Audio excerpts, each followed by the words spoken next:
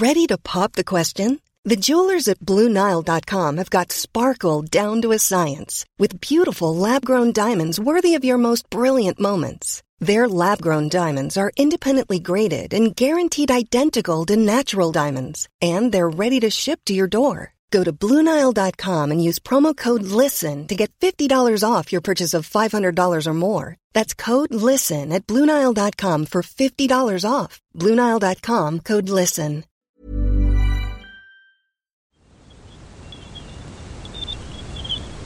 This is the sound of Jupiter, as heard by the Cassini spacecraft when it flew by back in January 2001. Another space probe, Galileo, has also taken a sneaky peek at the celestial body, but because of an antenna malfunction and high levels of radiation, it transmitted very little data back to Earth. Thus, this planet has remained a mystery to many, despite being a big player when it comes to the formation of our solar system. As Juno probe co-investigator Professor Stan Cowley explains.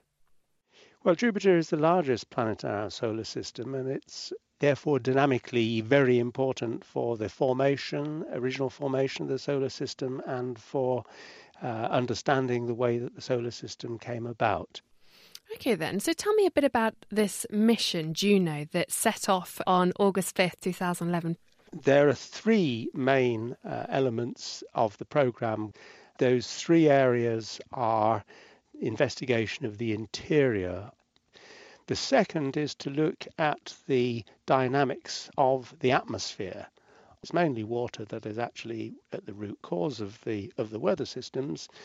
And Juno carries microwave radiometers to look at the microwave radiation coming out, which will actually be able to penetrate through the clouds down to depths of about 100 atmospheres of pressure.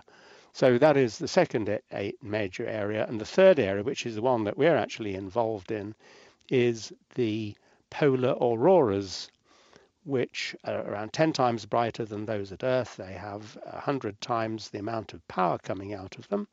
Unlike the Earth, whose auroras are generated by the interaction between the planetary magnetic field and the solar wind stream coming out from the sun, Jupiter's auroras, as we have proposed, theoretically anyway, are generated wholly internally due to dynamics produced by, in fact, the moon Io interacting with the planet's magnetic field.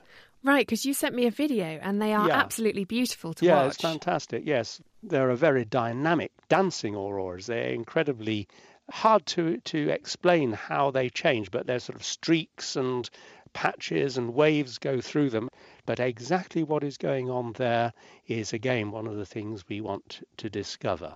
But to discover this, it's no easy feat.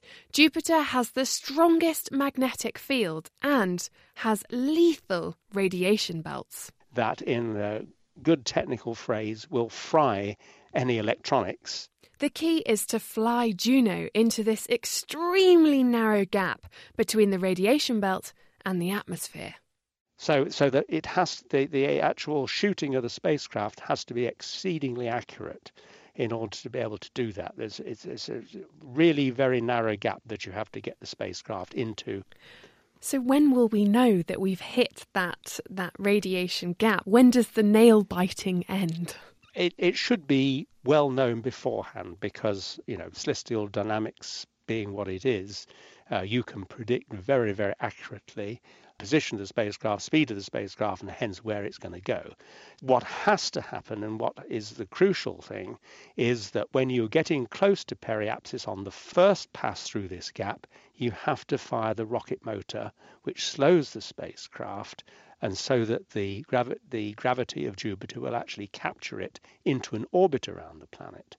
If that burn does not take place correctly, then the spacecraft will simply go sliding off back away from the planet and will not come back again. So that would be basically end of mission. Yes, I suppose billions down the drain. A fair amount of effort and expenditure, that's.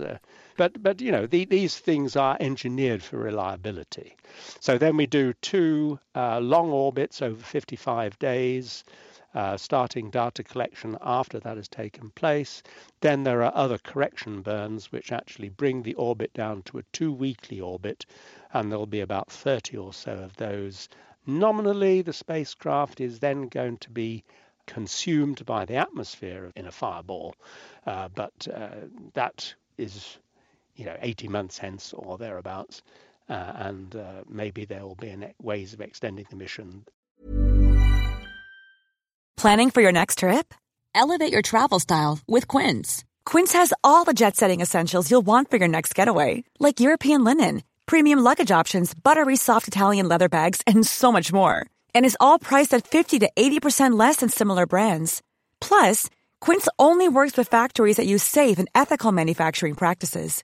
Pack your bags with high-quality essentials you'll be wearing for vacations to come with Quince. Go to quince.com/pack for free shipping and 365-day returns.